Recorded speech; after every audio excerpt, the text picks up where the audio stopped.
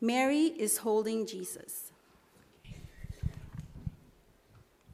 Joseph, I am so glad we were able to find a room for you and Mary. I have seen the baby has arrived, and you both are well. Yes, thank you. God's greatest gift is here. I know what you mean. Babies are a wonderful gift from God. I remember when my little Jacob was born. He is such a treasure. Jesus is a very special baby. He is God's son. How sweet. You've already dedicated him to the Lord. Have a safe journey. She just doesn't understand. Gosh, Joseph, the King of Heaven was born as a baby here, and she doesn't seem to know. I would have thought all the angels would have woken her last night with all their singing. There were legions of them. Wouldn't that make her take note? And all those shepherds bowing down and worshiping, you'd think that everyone at that full inn would have gotten a clue. Some people sleep through anything. Don't worry, Mary. Not everyone will recognize him. We know who he really is, and God will reveal it to others in his time.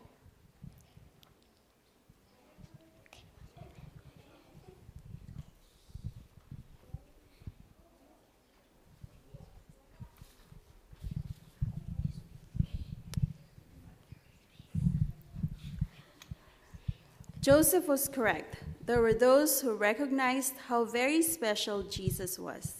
3 wise men from the east knew that the king had been born and brought Jesus royal gifts. At the temple in Jerusalem, Simeon and Anna knew as soon as they saw the baby that he was the Messiah. However, most people saw nothing unusual about this baby. Even later, while Jesus' ministry was in full swing, people did not see Jesus as he truly was, an heir to a heavenly kingdom. That guy can sure preach it. He's a true prophet. Just look at all these people follow him. Yeah, surely this is the promised Messiah who will help us overcome Roman rule. With him as our leader, I am sure we can overcome the Romans. I'll be willing to give him my support. I have a strong arm and I'm willing to fight. It will be good to have a Jewish king to rule over us. Well, Matthias didn't get his wish. He must have missed the part where Jesus said his kingdom was not part of this world. The 12 disciples understood. They even argued about who would sit on the right side of Jesus in his heavenly kingdom. The Roman soldiers that crucified him took notice when the earth quaked and said, "Truly, this must be the Son of God."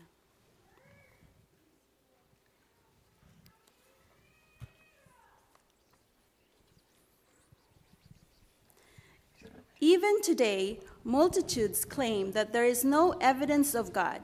Nevertheless, Jesus is living and active in the hearts of his people.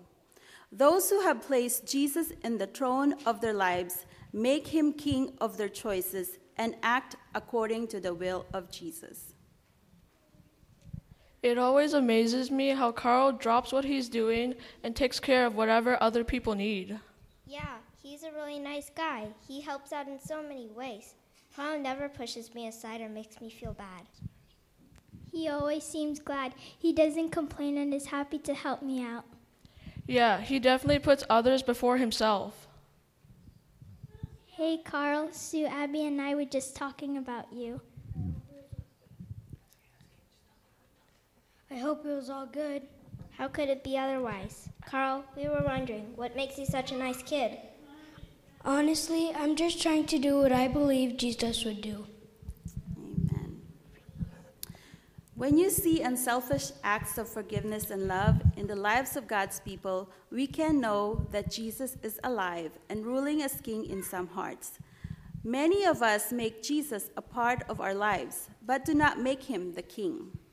Today, it is easy to see that Satan rules in the world of men, but there will come a time when Jesus will come in all his glory to claim his kingdom. And that is why, my friend, that wise men still seek him.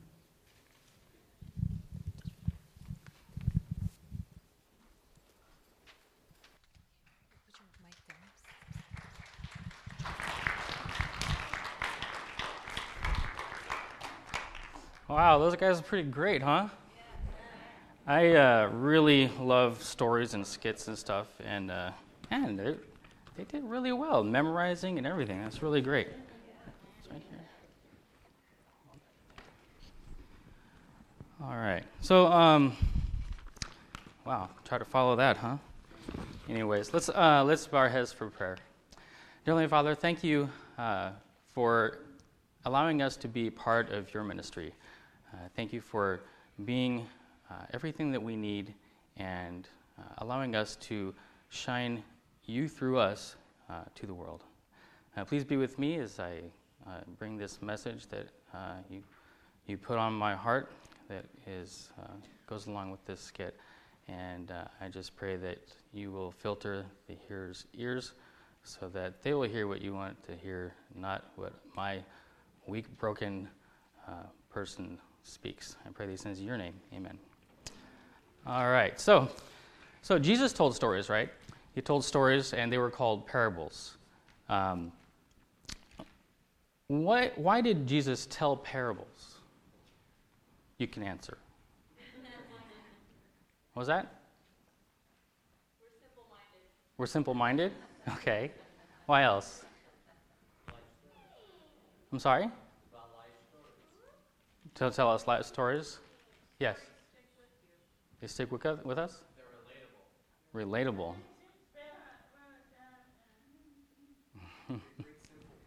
They bring simple truths. Right. So I would say that, or would you say that he uses them to make it easy to teach lessons or to illustrate a point? Right? What do you think were the point of the skits that we just witnessed? Or what do you think was the lesson that we could learn from that?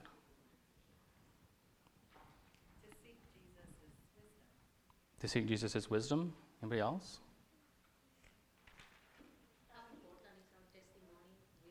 How important our testimony is, yeah. Okay, well, let me tell you what some of the things that I learned. I felt that the play demonstrated how Jesus was misunderstood and is still misunderstood today, and also a solution for that problem. I think that in the first scene, it illustrated how people didn't understand who Jesus was at his birth. I thought that was kind of obvious. And then the second one showed how people didn't understand what Jesus' message or his mission was as an adult. And then in the last one, it talked about how things are today and how people still don't understand, and then also showed how one way that we can go and share who Jesus is, and we can make a difference and let people see who Jesus really is, the King, in our lives and around us today. So God speaks to us in different ways, right? What ways do you know of that God teaches or speaks to you, speaks to us? Name some ways. Through nature? That's a good one. I love that one. I love going out in nature. Yes? Through the Bible. That's a really good one. That's the one I was really looking for. You got any other ones? Providential workings? Through others. Through you and me, right? Right. So, I'm sorry? Music. And music. I love music. That's way easier for me than speaking. And prayer. Through prayer. And through the Holy Spirit, right? Let me ask you a question. What would you do if Jesus was here right now and he walked up to you and said, would you go to so-and-so and tell them about me and what I've done for you and for them? What would you say? Would you say okay? Would you go right away? Or would you be like, can they go? I'll go with them and stand there and be supportive, and I'll smile really big. That's probably something that I would do. I would hope that I would go right away. I would say, yes, Lord, of course, I'll go right away. But I know how scared I am of talking to people, how scared I am of standing here right now. If you knew me 5 years ago, or 4 years ago when I first came here, I was the guy way in the back with my head down, hoping no one talked to me because I was so scared, and I did not want to have to interact with people. I want to come for the message and go home. And that's kind of how we are sometimes with the truth that we have, right? We study our Bible, or hopefully we're studying our Bible, and we learn truth. We learn Bible truth. And we're like, yes, that's awesome. But then what do we do with it? Do we just hold on to it and be like, I know this truth, yes. And I go to church with other people that know this truth, right? But that's not what we need to do. We need to go out and share that with other people. So, like I was saying, if God asked you to go out and do that, what would you do? Well, guess what? The Bible says in John 20:21, and again Jesus said, peace be with you. As the Father has sent me, I am sending you. That means Jesus is sending you. He's asking you and me and everybody to go out to the world, to the lost souls, and tell them about him and what he's done. Why does he want us to do that? 2 Corinthians 4:4-6 says, the God of this age has blinded the minds of the unbelievers so that they cannot see the light of the gospel that displays the glory of God, of Christ, who is the image of God. For what we preach is not ourselves, but Jesus Christ as Lord, and ourselves as your servants for Jesus' sake. For God, who said, let light shine out of darkness, made his light shine in our hearts to give us the light of knowledge of God, God's glory displayed in the face of Christ. So he wants us to go out and share that light and share that testimony with the world in the dark places, in the places where he is not allowed. Right? You know, God's not allowed in our schools anymore. Can you believe that? They're not allowed to pray. There was a time when I was on vacation, and it was a government-enforced vacation. I got in trouble for praying in the quad. I had a few friends of mine that were there. We studied the Bible, and we would have Bible studies and stuff. And in the open area where everybody can congregate, we would have Bible studies, and we would pray at the end. We got in trouble. We were told we couldn't pray. It wasn't allowed. You know, that's crazy. And where else? Where does God really need to be? I mean, he really needs to be there, if you understand what I mean by government-forced vacation. I'll talk about that a little bit later. So he wants to send us out to shine the light of truth to the world in the dark places. Matthew 5:14-16 says, you are the light of the world. A town built on a hill cannot be hidden. Neither do people light a lamp and put it under a bowl. Instead, they put it on a stand, and it gives light to everyone in the house. In the same way, let your light shine before others, that they may see your good deeds and glorify your Father in heaven. So Jesus is sending us as a living testimony of who he is. But how do we know, how can we show that if we don't allow him to be the king in our hearts? Because it's not our goodness that shines through. It's God's goodness living in us that shines through. If we allow him to be the king of our hearts, then the ruler of our lives, then he will shine through and not us. We have this thing where we think, oh, I have to be good. You know, I'm really good. I'll be a witness to others and people will see how good I am. But it's not about that. It's about letting God rule our hearts and be the king of our hearts. That way, when we are out in the world, we're not doing things of ourselves, but of what God is working through us, through his Holy Spirit. 2 Corinthians 1-3 says, are we beginning to commend ourselves again, or do we need, like some people, letters of recommendation to you or from you? You yourselves are our letter, written on our hearts, known and read by everyone. You show that you are a letter from Christ, the result of our ministry, written not with ink, but with the Spirit of the living God, not on tablets of stone, but on tables of human hearts. So Jesus living in our hearts is a testimony, and then our lives become a testimony to others. 1 Corinthians 12:27 says, "Now you are the body of Christ. Each one of you is a part of it. We are his hands. We are his feet. We are his mouth." It's up to us to allow him, through his Holy Spirit, to use us to reach those people that are around us, that are in our sphere of influence. I'm sure everybody in here knows people that doesn't know God, or they have a very bad perception of who God is. They've been raised in another church with a strange doctrines that teach a God who's up there waiting for you to screw up so he can, boom, punish you. You know, people have these misconstrued ideas of what God is based on false doctrine, based on what Hollywood shows us on TV and in the movies. And it's up to us to go out there and share what God really is like with the world through our actions and through the words that we speak and how we interact with other people.